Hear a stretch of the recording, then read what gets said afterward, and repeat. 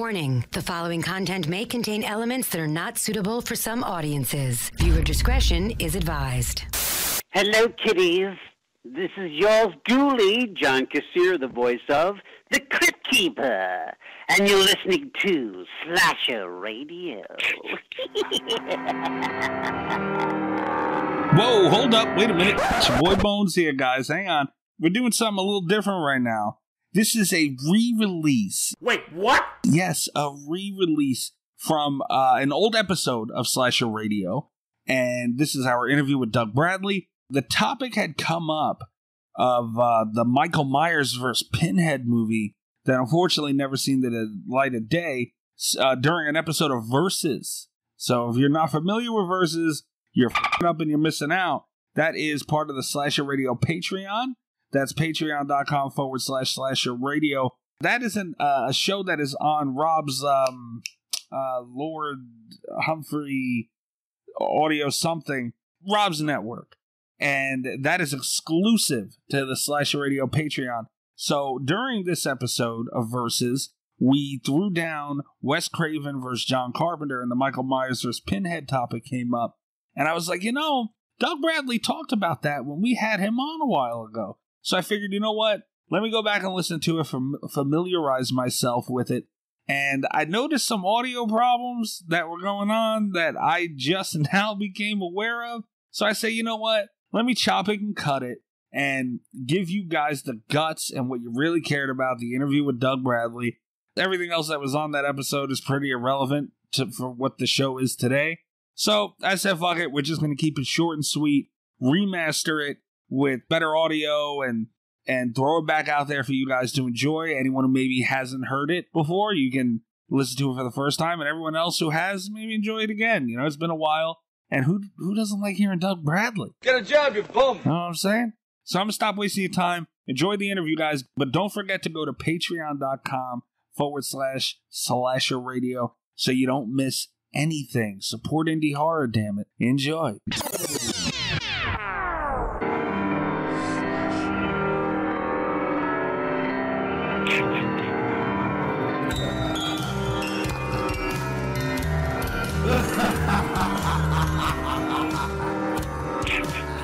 I'm still having trouble mustering up the words to introduce our guest, Mr. Doug Bradley himself, the legend. How are you doing today, sir? I'm very well. How are you? We're doing great. You're doing great. Good. April, I know you had wanted to kind of jump things off. Right, yeah. I was looking at your website and noticed, your book, and I was kind of reading up on it. And you had, within the book, you include interviews with, Robert Englund and Gunnar Hansen, just to name a few. And I read that you actually conducted these interviews yourself. Is that correct? Yeah, this thing somehow has stayed in print now for 21 years. Wow. I think I'm right saying, I forget myself now, but I think it was 1997 when it first came out. And yes, when I knew I was going to be including their work, I approached Gunnar and Kane and Robert, both of whom I already knew. I'd made a movie with Robert, and I knew both Gunnar and Kane pretty well by that time from the convention circuit and doing haunted house appearances and so forth. So, yeah, I did those interviews with them. And what was it like for you? Normally, even now, you're usually on the other side of the interview. What was it like more so doing the other side of that? Well, it was kind of fun, given that I had no idea what I was doing. I'd never done that before, and I was recording them as you're doing it now. It's pretty primitive. I know when I came to transcribe them, they were very, very quiet. And I had to do a lot of, rewinding and playing in order to catch exactly what they were saying, but between the recording and my memory of what they had said at the time. But I knew particularly where I was going with the interview, so it was because what the focus of my book is masking and transformational roles. So that in the book, I start out with a kind of brief history, cultural history, if you like, of masking. Very brief because it's such a huge topic. And then I went to the origins of drama as we understand it in ancient Greek, when all the actors were masked. It would have been unthinkable for them to put an actor on stage unmasked. Mm-hmm. And then I looked at other masked theatre traditions as well, specifically the No theatre in Japan, and then I came into movies and horror movies, which is really the place where those transformational roles and the place of the masked actor has found its home in the 20th century. So I started back with Lon Chaney Sr. And what I specifically wanted to look at was the actor's relationship to their masks, which varies greatly. I mean, as we know, for Lon Chaney Sr., it was like a calling, and he was exceptional in that he designed and made and wore all his own makeups. And then moved on through the process of horror movies. So I knew I was going to come up to the present day, and before I got into talking about me coming to Pinhead and that experience for me from a personal point of view, that I wanted to look at their work and their relationship to their makeup. So the interviews had fairly narrow parameters in that regard. And you had mentioned going back to horror, and I understand that it's, kind of more relevant to where you were going, but just in general, have you always been a fan of the horror genre? Because strangely enough, even, you doing Pinhead with Hellraiser, and we've spoken to people who really aren't fans of it, and it's like mind-blowing to us as viewers. So has that always been something you enjoyed? Absolutely, yes. I was a fan of horror films as a teenager, and I can go all the way back to as a kid. I was obsessed with ghosts, terrified of them, but couldn't get enough of them.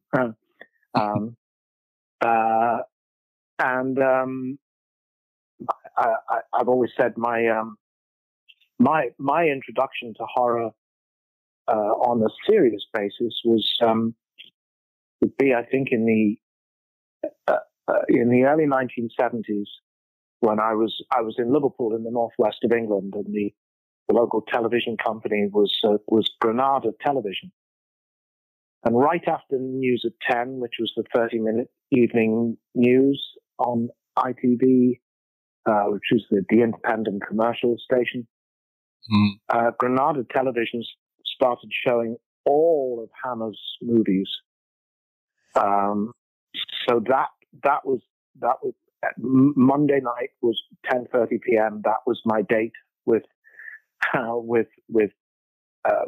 horror. So that was really my serious inroad into horror.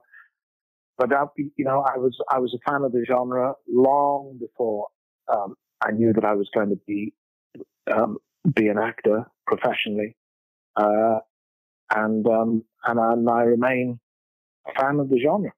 Yeah, you've done numerous films, and I was going to go into the audiobooks section and talk a little bit about that. Your Spine Chillers, right. Volume 13 was the last one. I think you featured Jeffrey Combs on that, and it was released in 2014, I believe. Do you have any plans to release any more things like that in the future? Yes. Well, that kind of 13 volume, that's kind of a set, and Jeffrey did more. What he's reading on volume 13 is the final story of the. I mean, this was my great brainwave. let's get Jeffrey Combs to read the Reanimator stories, right? Because no one would ever think of doing that. So I lose track myself now of the maths of it, but are there 5 stories in the Reanimate the Herbert West series, I think? I think it's 5 anyway. So on the last 5, if I'm correct, then the last 5 volumes, he's reading one of those stories. But he also read Poe's The Cask of Amontillado, and which was funny. Recently, a guy came up to me at a convention, and he wanted to talk about spine chillers, which is always rewarding for me. It's always nice when someone wants to talk about the spine chillers. And he said, I just wanted to say your reading of The Cask of Amontillado, I think, is the best I've ever heard. And I said, oh, okay. Well, it's very kind of you, but actually, that wasn't me. Kind of, no, your spine chiller series, your reading of Cask of Amontillado. I said, yeah, I know what you're talking about, but it wasn't me. Go and find Jeffrey Combs and tell him how good he was, which he undoubtedly was. And he also read an Ambrose Bierce story, A Fruitless Assignment. And Bierce was new to me. I will freely admit I was absolutely ignorant of his existence. I guess Americans know him maybe more than we would in the UK. I think particularly because of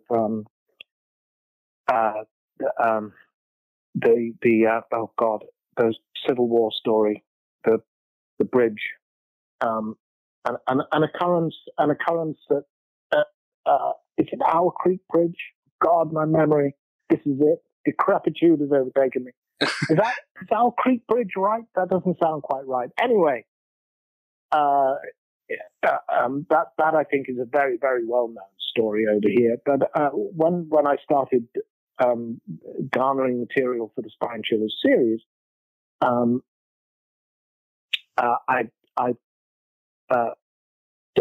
was given a book which is a collection of stories by H.P. Lovecraft's favorite authors, and specifically his favorite stories by them. And there were 3 stories by Ambrose Bierce in them, and I was knocked over by them and immediately scurried off and went off to find more by him. And I have become such a huge fan of his.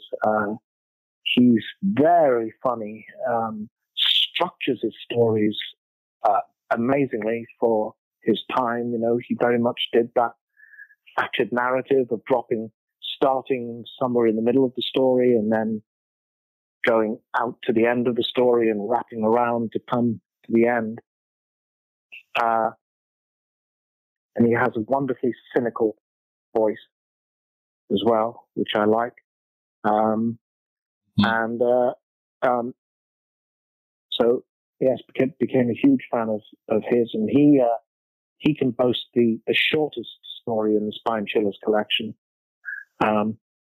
which is a deliciously nasty story called Tom Mortenson's Funeral, which I think is just barely over 3 minutes long, but it's a wonderful story, which is Tom Mortenson's funeral, and he has one of those viewing coffin, not an open casket, but a viewing casket with a glass panel in it where you could see the deceased's face. Right. And he wonderfully describes the funeral, and then at the end, as Norma's come up to say goodbye to him, one of them, I can't remember whether it's his wife or his mother, gets to the casket and shrieks and goes crazy and knocks the casket off the trestles, and it falls to the floor, and the glass viewing panel shatters, and out of the wreckage of the casket steps Tom Mortenson's cat, which had accidentally got shot in the coffin with Tom, had been quietly devouring Tom's face, which Oh my goodness. and the wreckage of Tom's face was what greeted the mourner as they went to pay their last respects to Tom. And he describes at the end with the blood smeared around the cat's jowls as the cat calmly wanders away, wondering what all the commotion is about. He described the novel as a short story padded. Yes. So that's Jeffrey's contribution, and Robert Englund also contributed to the series. He recorded The Sleeper, Edgar Allan Poe's poem, and The Terrible Old Man by H.P. Lovecraft, and An Occurrence at Owl Creek Bridge by Ambrose Bierce. And I'm now very confident that it is Owl Creek Bridge. So that's the Spine Chiller series. We will do more. In fact, I've completed what we're doing is author collections. Starting with Edgar, because there were stories that simply didn't get recorded for the 13 volumes. It's not complete by any means. Not all of Poe's stories fall under the Spine Chillers umbrella, but there were stories that probably ought to have been recorded that simply didn't get recorded because of time. I mean, I think we had at least one Poe story and a poem on every volume, but some got left by the way. So I've added those that I thought deserved to be recorded, and I think it's The Oblong Box, Murders in the Rue Morgue, Never Bet the Devil Your Head, and I think The Imp of the Perverse, and I can't honestly remember now whether that's on the original 13 volumes or not. Those, and then I recorded The Bells as well. Questionable whether that belongs in a spine-chilling collection, but it's just such a tremendous poem, and the last verse of it, I guess, does belong there. So that's kind of ready to go, and it won't. I think we won't be putting those on CD at least not for the moment. But they'll be available for download, either in a full collection, and I think I'm going to record a new introduction for it, and that will be available soon. And then the plan is to do the same thing for Lovecraft, and then the same thing for Ambrose Bierce, because there are still stories. There's a lot of Lovecraft that didn't get recorded, and there's still Ambrose Bierce stories that didn't get recorded. And there are other stories as well. There may be an English collection to put together. I mean, there were stories by Dickens and Arthur Conan Doyle and other people too. So that may be another volume. And I always had it in my mind to do a Lady Chillers, a Spine Chillers collection, and there are some really fine stories by women writers. So maybe that one too. So we'll see. It's easy to talk about these things, but it all takes time. Right, yeah. That's kind of what I was going to get into. Do you prefer audiobooks versus film? Because I know it's probably a lot easier, I would think, to to come up with an audiobook than to go through the whole filming process. Well, it's all a very, very different thing. Do I prefer recording audiobooks to doing movies? No. That would be number one, I think. Or possibly still, actually, theatre would be number one. but you know, each is its own different challenge, and each brings their own particular rewards and frustrations and annoyances. But I've set up to be able to record at home now, so I can generate a bit of this stuff in terms of audiobooks, a bit more myself. And in fact, I've completed recording Barbie Wilde's serial killer novel, The Venus Complex. Oh, wow. Barbie Wilde, of course. If anybody listening doesn't know, shame on you. Played the female Cenobite in Hellbound, the second Hellraiser movie.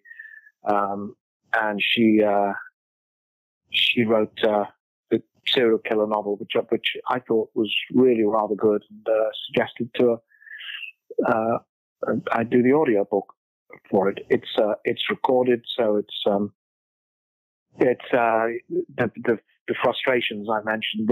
It's in the final stages of getting the technical details right, which is down to me. You know, and as an audio engineer, I'm a pretty good actor. You know what I mean? So this is it's kind of it's a learning curve for me, but that's very nearly done. It'll be, again, it won't be on CD, but it'll be available as a download at Audible, iTunes, and Amazon. So it's great to hear that you do all of this yourself, because I know it can be a lot of work to, put these things together and release them yourself. So will this be all on your website and everything as well? Yeah, I would hope so. Yes. Yeah, I mean, it's much easier when somebody else is doing all the work. You know, if someone else is doing the recording and the editing and the mastering and all the rest of it, you know, and all I have to do is roll up in the studio and flap my lips for a few hours. It's all a great deal easier on that basis. But yeah, it's exciting to do this and follow the process all the way through. Yeah, I can definitely attest that whole audio editing is not fun. Not fun at all. No, it just takes time. It's just long-winded and there's no shortcuts to be had. Well, there are, but it wouldn't sound good. It would sound very bad. But what I mean by that is I'm aware that I can't let myself do it for any great length of time because I get sloppy because I get bored with it. And, if I listen to something and think, I really should do that. Oh God, but how long is that going to take? Oh, never mind. I can just do that instead. I try to avoid falling into that pitfall. I'm guilty of that myself. I think about, I could take this out, but oh my God, what a pain in the butt that'll be. Just leave it in there. Yeah. But April had mentioned obviously your film work and how you prefer it. Hellraiser, one of the most iconic, if not the most iconic film franchise in the genre of horror, and you were able to work with Clive Barker on that. And how was it to work alongside of him? And he's such an insanely creative storyteller and director. So what was that experience like? Well, it was fantastic, but it wasn't a new experience for me, of course, because Clive and I were at the same high school in Liverpool. Oh, and I first met him in rehearsals for the school play when I guess I was about 14 or 15. He would be a couple of years older than me.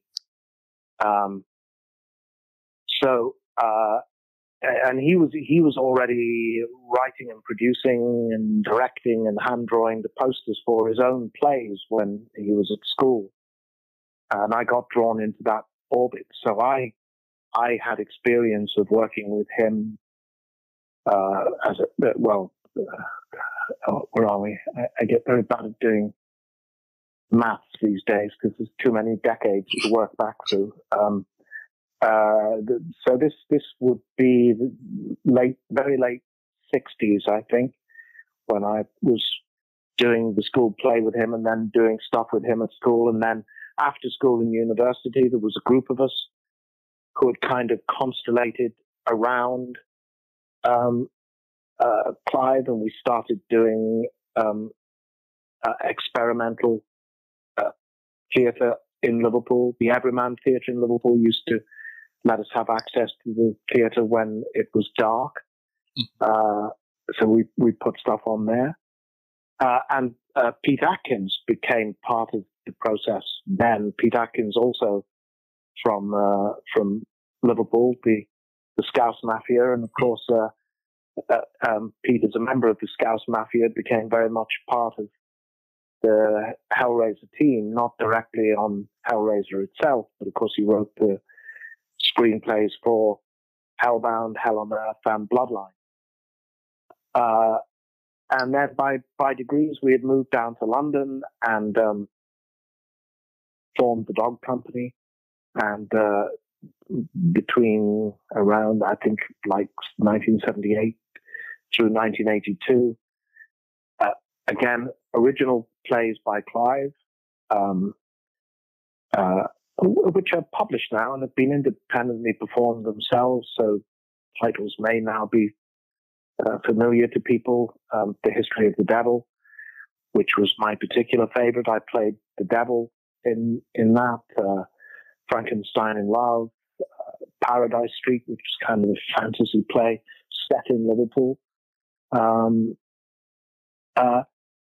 the Dog Company had kind of come to an end in 1982, and then 1986 we were doing Hellraiser. So I had worked with Clive as a director because he directed nearly all the plays that we did during that decade of theatre work in Liverpool and London.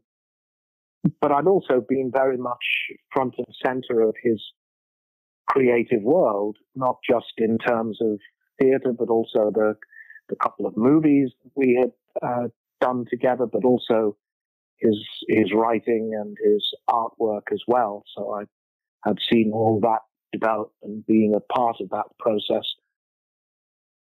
through that time. So it was more a kind of culmination of that working relationship to get to Hellraiser rather than me working with him for the first time. It helped enormously, of course, because I was very familiar with that world, and reading first the Hellbound Heart and then the screenplay for Hellraiser, you know, I could kind of, I knew where Clive was. I knew where this belonged in his creative universe, I guess. So I had no idea you knew him as long as you did. Did he ever have this idea when you guys were younger about this story of Hellraiser, or it was just kind of something he worked on and figured out later on? That's a good question. Who knows? I don't know, to be honest. I don't remember any discussion about the ideas in Hellraiser prior to him writing the Hellbound Heart and then adapting that as Hellraiser. But nothing ever gets wasted in Clive's imagination. He's a great recycler. Stuff comes around and gets reused and resurfaces, all the time. So I've no doubt that there would be bits and pieces of stuff from earlier work that fed into Hellraiser. Yeah, if you would take us down memory lane and kind of get into how you landed the role and how you felt, once you learned that you were chosen for the role. He asked me. Oh, wow. It's that simple. He asked me, and I said yes. It makes sense, hearing this this story now, it makes a lot of sense. And did you or even maybe even Clive? Obviously, he would feel it's a success, and you hopped on the project, so you probably thought so as well. But did you ever envision it growing into what it has? Oh God. No. I mean, this would be crazy talk. Absolutely crazy talk. I think partly, I've said this before, but we were not being hugely successful in the theatre work.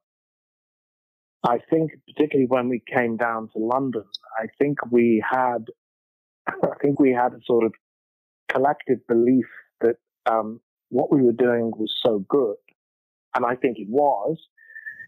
But what we were doing was so good that all we would have to do would be to lay our work out in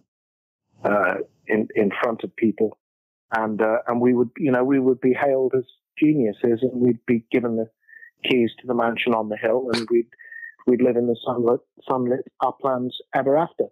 And it didn't quite work out like that. We were doing Dog Company performances to the proverbial, two men and a budgerigar, and although we were successful and people were starting to pay attention to us, we went up to the Edinburgh Festival a couple of times, and we were very successful up there. Ollie Parker had joined the Dog Company by that time. Ollie then played the mattress delivery guy in Hellraiser, and reprised his role in Hellbound, and played Peliquin in Nightbreed. And of course, now he's a director in his own right. He's directed St. Trinian's and The Picture of Dorian Gray with Colin Firth, and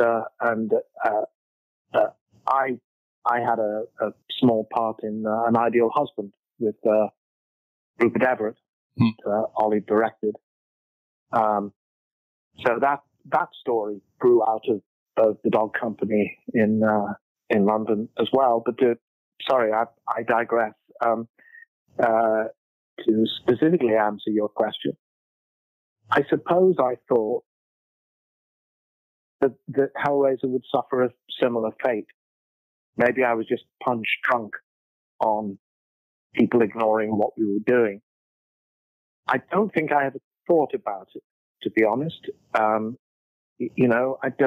don't think you do. I certainly don't think you should. It was just a case of, get your head down and get the work done. I think a quick way to failure is to be convinced that this is the beginning of a franchise, or that this is something that's going to make an indelible mark in the history of cinema, which I don't think it would be an exaggeration now to say it has done. No. No way in the world I ever saw it coming. And if anyone had come to me on a damp Tuesday morning at Cricklewood Production Village, at 5 o'clock in the morning when I was sitting in the makeup chair, on this movie that I was being paid union minimum rates to make. I mean, if I'd been paid any less, I think I would have been classed as an extra. Although I was making a great deal more money than I had ever made out of acting before. I had come out of doing provincial repertory theatre in England to Hellraiser, where I've been earning about 100 quid a week, and I was earning a great deal more money in Hellraiser than before. But nevertheless, bottom of the rung on the pay scale, playing this character who had no name, was buried in latex, and is going to be on screen for, I think, about 8 minutes or something. I don't know. Fans have told me the precise length of time I'm on the screen. but I don't think it's anything more than about 10 minutes. So if you had suggested to me then that, where are we now, 32 years later, I would be sitting here talking to you about this role. I wouldn't have had any understanding of what you were talking about. I would have thought you were slightly crazy. I knew we were doing something good, and I knew we were doing something interesting. And I had faith enough in Clive. There was a huge gamble that New World took to put Clive behind the camera. He'd never directed a movie previously. It was a huge gamble for them to invest in him, not only as the writer, but also as the director. But I knew enough about Clive as a director, both visually and from an acting point of view, to know that he would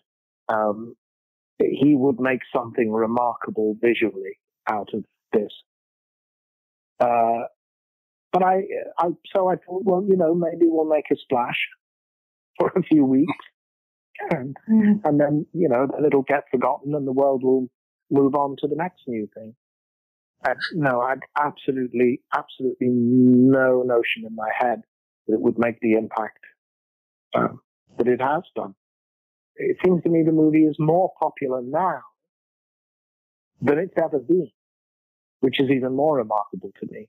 Its popularity seems to be growing. I definitely agree with you on that, and that's something I'm going to actually be mentioning later on. But I agree with you, and it's funny you brought that up. Your character in the original film did not have a lot of film time, and it was just kind of... I've always found it so impressive that it caught on the way it did in such an enormous way, with having such little, visual impact on the original film, and it was still able to capture the way it did. And I've always been impressed by that. Well, I'll tell you who it took by surprise, and that's Clive. To the extent that I think genuinely he was a bit annoyed by it. Because his focus was not on Pinhead and the Cenobites. His focus was very much on Julia, Claire Higgins' role. Brilliant performance, magnificent performance by Claire. But that's where his focus was. He was creating the first great female monster in horror films. And he said to me that when they were doing test screenings of the movie, I think particularly in this country before its release, when the cards were coming back, people kept talking about the Cenobites.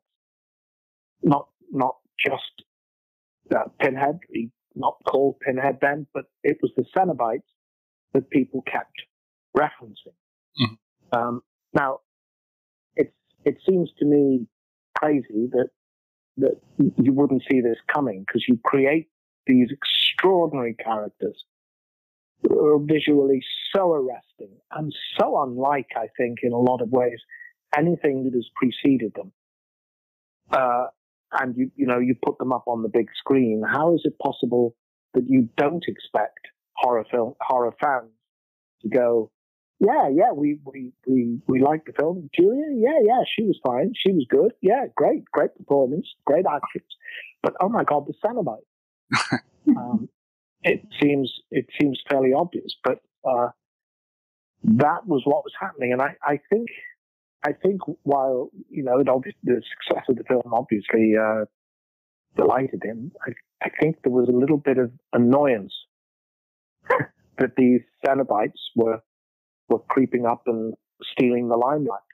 He's got such this personality to him, this deep, dark intensity to him, and I would think that becoming him as a character would take a lot of preparation, and it comes through in the movie, because as soon as he's on screen, he just commands your attention. And but was there anything special you did before filming to kind of channel this sinister personality within Pinhead? Not Really, I mean, I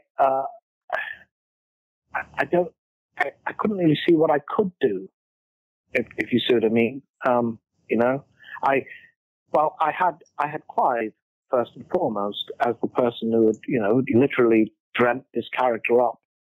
So I talked to him a lot about it, and as I said earlier, there were elements of what Pinhead was about, and there were elements of the way Pinhead was speaking, and there were elements of the things that Pinhead was saying that were already familiar to me, kind of distillations or echoes of things that had gone before in work that we'd done. So I could get a hold of that. I talked to Clive. He gave me insights into the character. He told me that I should look upon Pinhead as a combination of a butcher and a monk. Wow. And I remember him saying to me, you're a surgeon in a hospital, but this is a hospital that has no wards, only operating theaters. And you are the person who wields the knife and who carries out all the operations personally. But you're also the administrator. You're responsible for making sure everything runs on time. So, you know, I mean, these are not practical assists to an actor, but they're invaluable imaginative insights. So it's a bit like steeping the tea bag in the water, you know. Mm-hmm. You drop it in and you wait to see what flavors develop. I guess he gave me a magazine to look at called PSIQ, which stood for Piercing Fans International Quarterly. Body modification was not as familiar and common on Main Street and the high streets as it is now. And this was a magazine devoted to people who were going in for body modification in a pretty extreme way. And I had associations in my own mind from documentaries of religious festivals and tribal practices that I'd seen that included both body modification and also ideas of flagellation and of cutting yourself and in the cause of devotion to a god or a spirit or whatever it may be. So all of that was kind of going around in my head. And I'd read The Hellbound Heart. I had the screenplay, and the screenplay is where you go all the time. You read the screenplay again and again and again and again and again. And again, you know, just back to the steeping the tea bag in the water. All the normal questions that an actor might ask himself were posed to me. You know, what car does he drive? What does he eat for breakfast? Does he watch sports? And if he does he favor soccer over cricket? Would be the question I'd be asking myself then, you know, as opposed to football over baseball or whatever. None of that applied.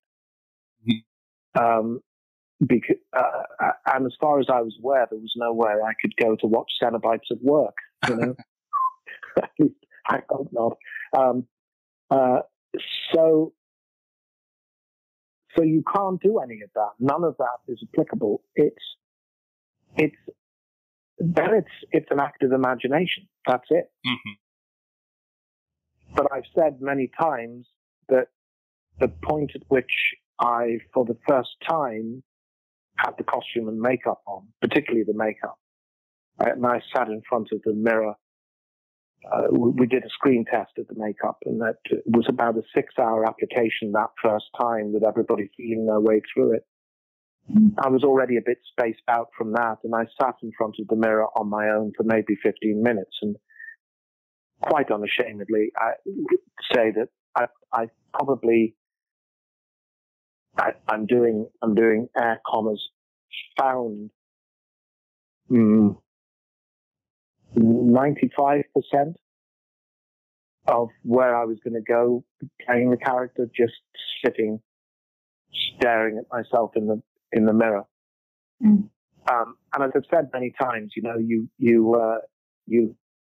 put that makeup on me, and that costume, Jane Wildgoose's magnificent costume, which she kind of designed with Clive, but then just made so brilliantly. The image looks so incredible.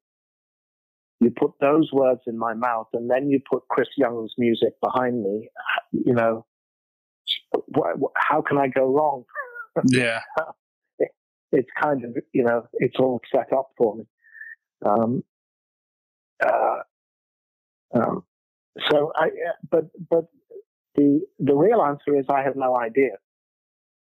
You stand on your marks and somebody says action and you open your mouth and hope for the best.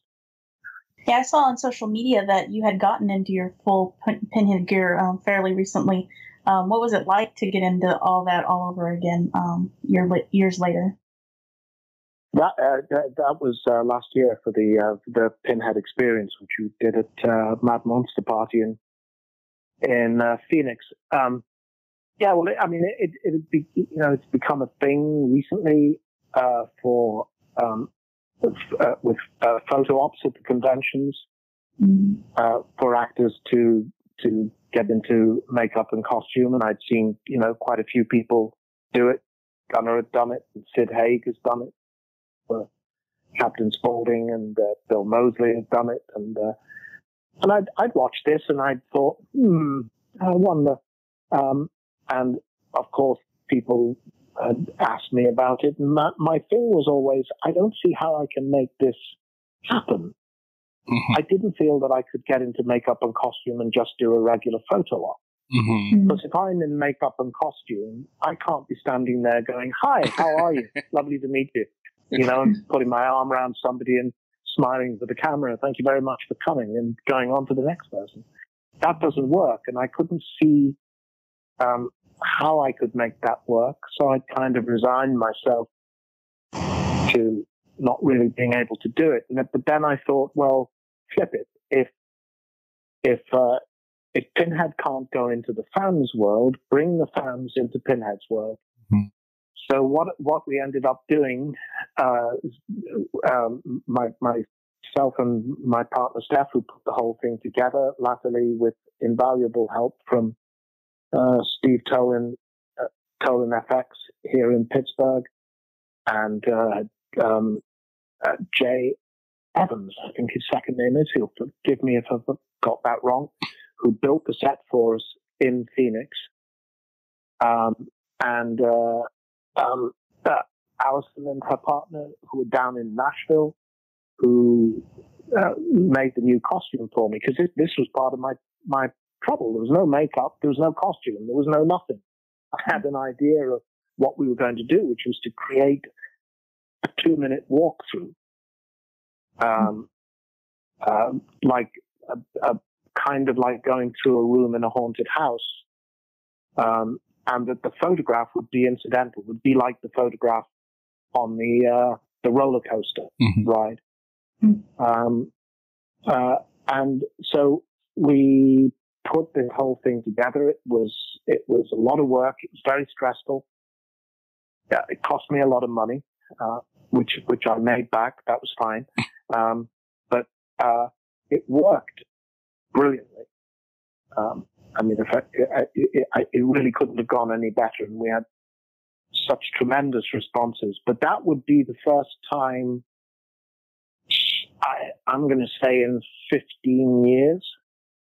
Wow. I think 14 or 15 years that I had the full makeup and costume on. And it was like getting back on the bike. It was remarkably easy. I was surprised because I thought it would be, I wasn't quite sure because this was a completely different atmosphere and experience to playing, to going on a film set to do it. Almost like stage acting. But it was kind of. Yeah. It was like doing. I said it was like doing a 2-minute one-man show over and over and over and over and over and over and over and over again, or doing take 1, take 2, take 3, take working for Stanley Kubrick. I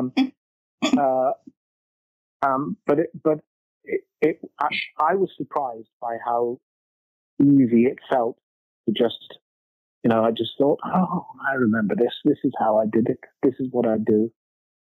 Yes, I always had fun doing this. I like this. This is good. So yeah, it was nice to be back there. And you had mentioned earlier, and I'm kind of circling around a little bit to that. You had mentioned about the franchise being more popular, the thing as a whole being more popular now. And I feel as fans, we've gotten recent movie installments of the franchise, but there was always such a huge piece missing, and obviously that was you, and it almost made it borderline not enjoyable in my opinion.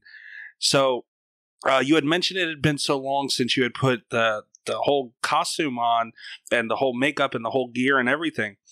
2005, the Hellworld edition of the franchise, for the Hellraiser franchise, was the last time you played Pinhead in the series. Why did that? Well, that movie came out in 2005, but actually we wrapped it at the end of 2002. Oh, wow. It was a long, and don't ask me why it was such a gap before it was released, because I don't know. But so that, although it came out in 2005, it was already by that time 3 years old. So wow. 2002 was the last time I played the character. Oh, wow. I knew there was a delay. I didn't know it was that long. Wow. But why did you decide to not pursue the Pinhead character in the later films? There was a variety of reasons. When Revelation came along, it was a strange kind of offer. It was quickly apparent that the reasons why the movie was being made was not because somebody wanted to reinvigorate or bring life back into the franchise. It was being made really for political reasons. The Dimension Films were going to lose the rights to the franchise if they didn't have this movie made in a hurry. To the extent that, I was approached about making the movie in July 2010, and they needed to have the movie in front of the camera by September the 3rd, I believe, beginning of September, which was already, barely 6 weeks away. So it was being made in a tearing hurry, and they were spending no money on it. And I didn't think the screenplay was any good. So for all these reasons, I turned that down. Judgment got slightly more complicated, and I didn't get as far as reading the screenplay. Before I stepped aside from Judgment. I saw Revelation eventually. I haven't seen Judgment. So having not read the screenplay and I'm not trying to avoid it, I just haven't got round to it. I will one fine day. So I can't make any comment on it. I've met Paul T. Taylor, who played Pinhead in Judgment. I've never met the guy who played him in Revelation. But I've met Paul, and I've always said good luck to him, and I've said to fans in Q&As, it's not you, it's not you, it's not you, and I've said, well, yeah, okay, it isn't me, but it's somebody else, and you know, he's an actor who got a gig with a target on his back, and you know, people shouldn't be down on him because he's not me. That's simply not fair to a fellow professional actor. You know, I mean, you can think his performance is brilliant. You can think his performance is terrible, as you see fit. That's your choice. But you know, don't attack him or criticize him just because he's not called Doug Bradley. That's wrong. Yeah, you're 100% right. He didn't stand a chance almost to begin with, and you know, it's funny. I didn't know the whole background of you know, how that film was created, but watching it, I didn't really want to watch it, and I said, you know what, I'll give it a shot. And I always said, whenever someone asked me what I thought about it, I always said it felt thrown together. And now hearing you say all this, it kind of, you know, it makes a little sense to where there wasn't the story and the passion as in the earlier Hellraiser films. And I always thought that's what made it stand out, among other things. But the story of it was so strong, and there was love and killing and all these things intertwined that you never really get in a horror film. And that's always what attracted me to the Hellraiser franchise. Yeah, well, I mean, Clive had very much talked about the first Hellraiser. I think he described it as the first movie as Ibsen with monsters. You know, he said it was, you know, it's a family drama with something nasty in the attic.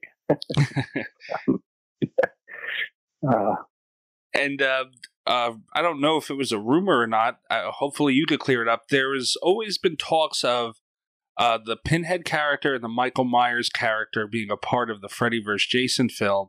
Is there any truth to that, or were you ever approached for anything like that? Yes and no. Not truth that Pinhead and Michael would become part of the Freddy vs. Jason universe. There's been a strong rumor going around that Pinhead was going to become part of that world. That obviously would be complicated because Freddy and Jason were owned New Line had the rights to those franchises, so there you go. They can do what they like with that. Obviously, Pinhead belongs to Dimension Films, Miramax, as was. So it would have required, you know, cross-studio cooperation if that was ever going to happen. But Dimension and Miramax also had the rights to Halloween by the time Freddy vs. Jason came out, and it is absolutely true that they wanted a Hellraiser. Well, I think the shorthand for it was a Halloween movie, a Hellraiser Halloween crossover, Pinhead versus Michael, if you will, and it was I believe pretty serious. I certainly had a couple of conversations with Clive about it. Clive had said that he would write it, and John Carpenter said that he would direct it. Oh my God! And I was very excited by that combination. I'm getting excited right now. I was excited at the possibility of working with John because I was such a huge fan of his work. My understanding is now, you know, this is only what I get to hear, but my understanding is that Mustafa Akkad, who was one of the Akkad brothers who originally produced Halloween, he was tragically killed in a terrorist attack in the Middle East several years ago. But as I was told it, he simply said that he didn't want the movie made. And I guess from whatever master contract was written when they were producing the first Halloween film, clearly he had enough right of veto in any future sequels that him saying, don't want this to happen, was enough to kill it stone dead. And I've never heard another word about it since. Wow. And now hearing you saying that Clive was willing to write it. And that was always my thing with it, is how would it happen? Well, I had a conversation with Clive, and we'd both seen Freddy versus Jason, and we agreed that what couldn't really happen would be that kind of mano a mano confrontation between Freddy and Jason. That works fine for those two characters, but it's not really Pinhead's MO, Mm-hmm. So what Clive was saying that he was interested in was, where do the landscapes intertwine? Where does Pinhead's world meet Michael Myers' world?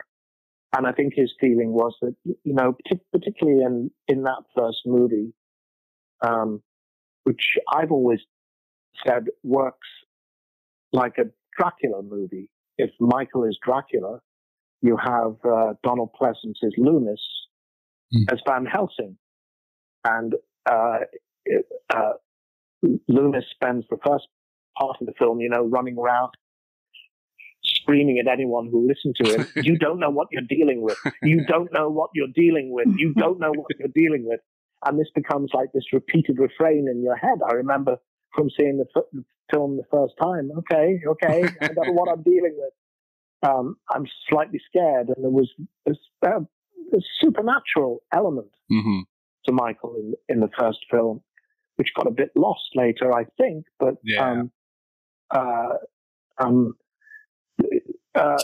so that in the context of the first film, when he got shot and he got up and carried on walking and, got stabbed in the neck with the knitting needles and then appeared on the sidewalk staring at up at the window, it kind of made sense.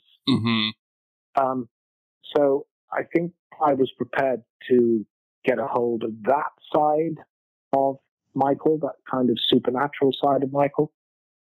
Plus he's a psychosexual, sadistic killer. What's not with a dodgy relationship with his sister? What's not for Pinhead to get interested in? Right. I think was Clive's feeling. But more than I never saw a screenplay. More than that, I never knew. See, now you just put a recipe on the table with Clive and John and you, and it's like Mr. Bradley, we got to talk to you today, and I was so happy, and you just broke my heart a little bit. I'm not gonna lie. But no, yeah, it's a shame. Thinking Clive would be involved with it was what intrigued me even more, because it's like he's such a creative writer. How is he going to get there? And I knew it would be good. I just didn't know how he would do it. And that would, thinking outside the box of that Myers character, it makes sense that he would do something like that. Right. But I have to ask you the $1 million question. If you were ever offered a legitimate Hellraiser film, would you come back to return as that character? I've never said I'm done with it. I've never closed the door on it. So, right script, right circumstances, blah, blah, blah. Sure, I'd consider it. Absolutely. I didn't just say a flat no to the last two films. There were, it was decisions that I made, rightly or wrongly, for other people to decide. I made those decisions, but yeah, I've never closed the door on it. I've said, and I hasten to add that as far as I'm aware, there are no plans in this direction that I'm aware of. But if I was to be able to pick a bookend, as it were, to my experience of playing Pinhead, it would be to get a really good, solidly budgeted, really good screenplay, good adaptation of the Scarlet Gospel, and close it out that way. Don't get excited, Internet. Damn it! As far as I'm aware, it's not happening. So it's only my bucket list.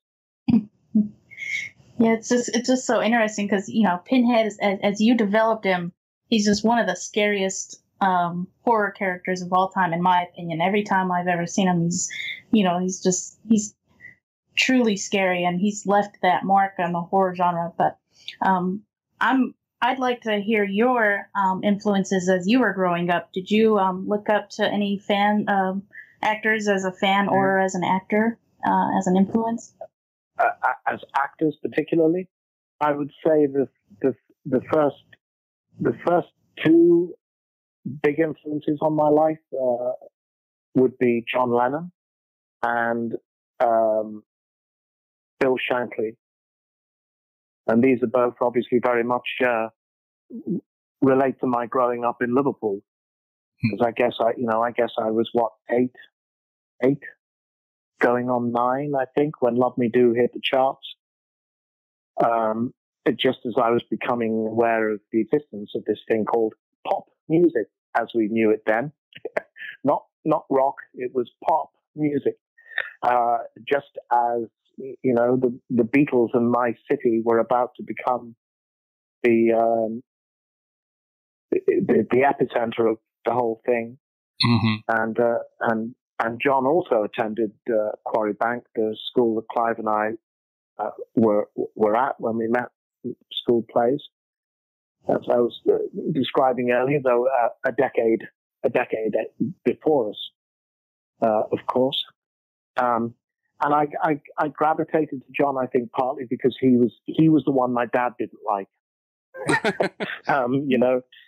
He was the dangerous one. He was the one who opened his mouth and got himself into trouble. So I kind of liked that. Mm-hmm. And lots of other figures in the music world that made a big impact on me too. Obviously, lots and lots. Because I've always been a big music fan too. Bill Shankly was the manager of my football club when I was growing up in Liverpool. Liverpool Football Club, and he was a wonderful, wonderful, wonderful, wonderful, wonderful man, and he's always been a touchstone and an inspiration to me. Liverpool Football Club was a passion that came into my life in the early 1960s, and has never let me go. I'm as passionately committed a supporter now as I ever have been.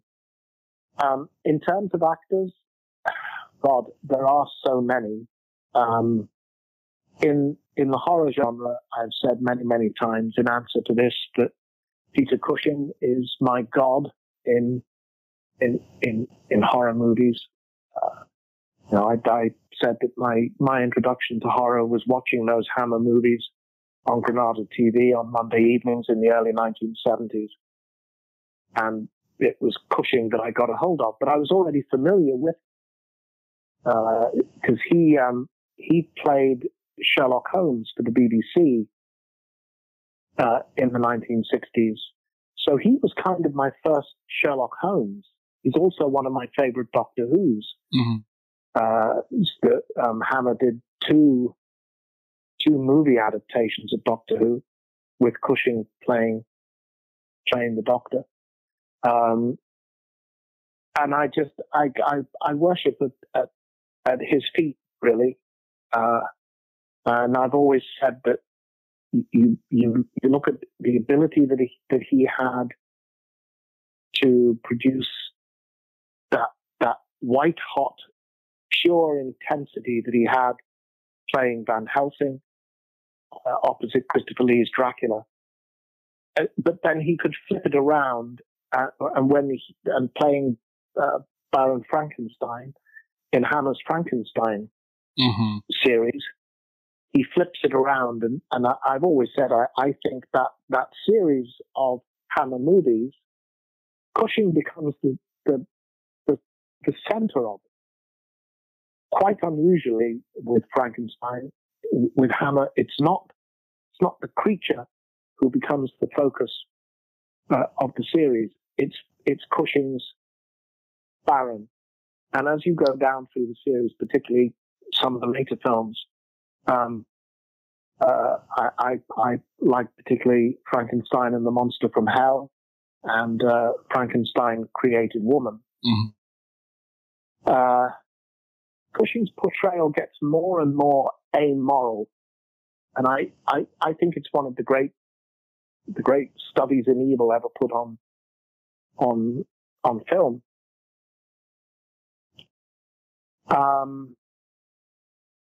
James Mason was always an actor that I was just astonished by. Again, the breadth of what he was able to do. Robert Duvall later in the 70s, Duvall became a great favorite of mine.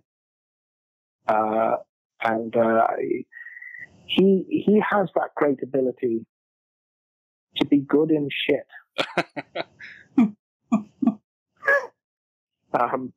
There's a number of actors who can do that. But there's so many. This could become a very long and tedious conversation, but I'll settle for them at the moment.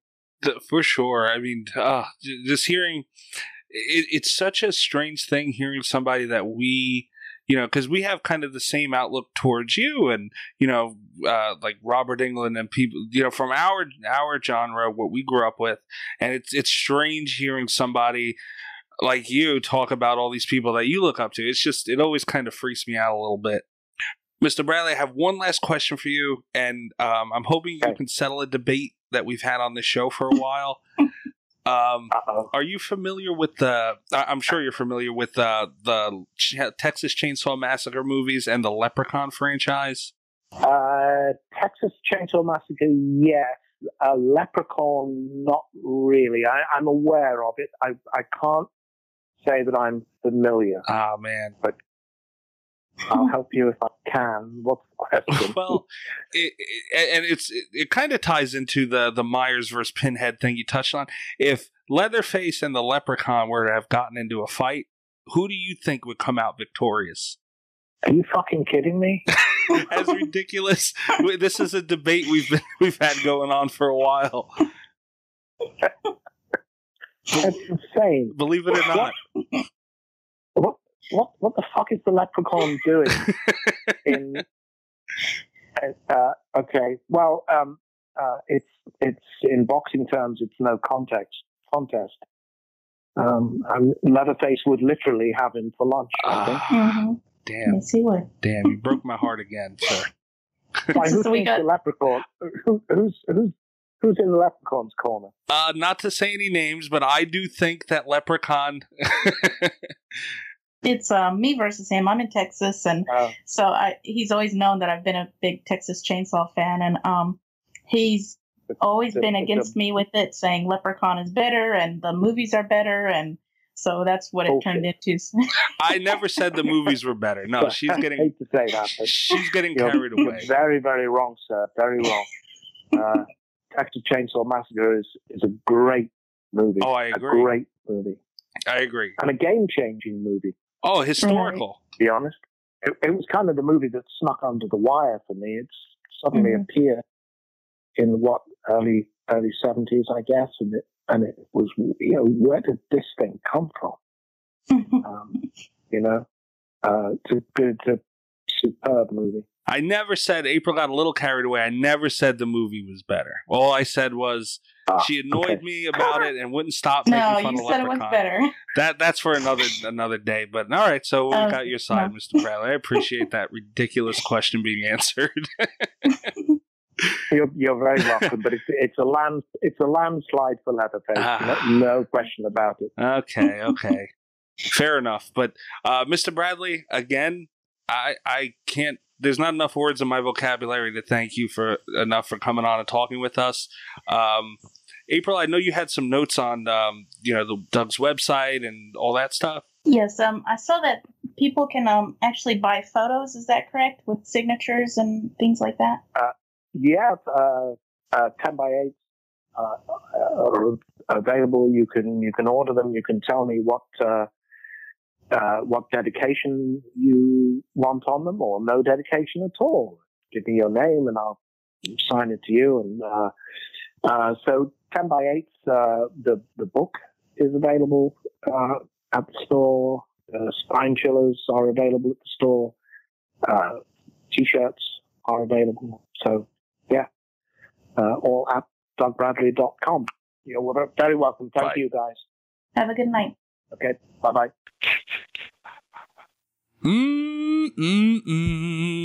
Doug Bradley. That was amazing. Guys, don't forget to go to slasherradio.com to check out all these interviews and more. Around this time that this interview was released, by the way, we had an interview with David Arquette that was, I think, the week of. This was a Halloween special.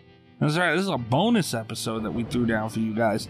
And the week of this release was a David Arquette interview, so you can check that out. John K. Sear, the Crypt Keeper himself, Greg Nicotero, Tony Todd. Our catalog is great. Go to slasherradio.com, check all that out. And also subscribe to us. It helps us a lot. Leave a review.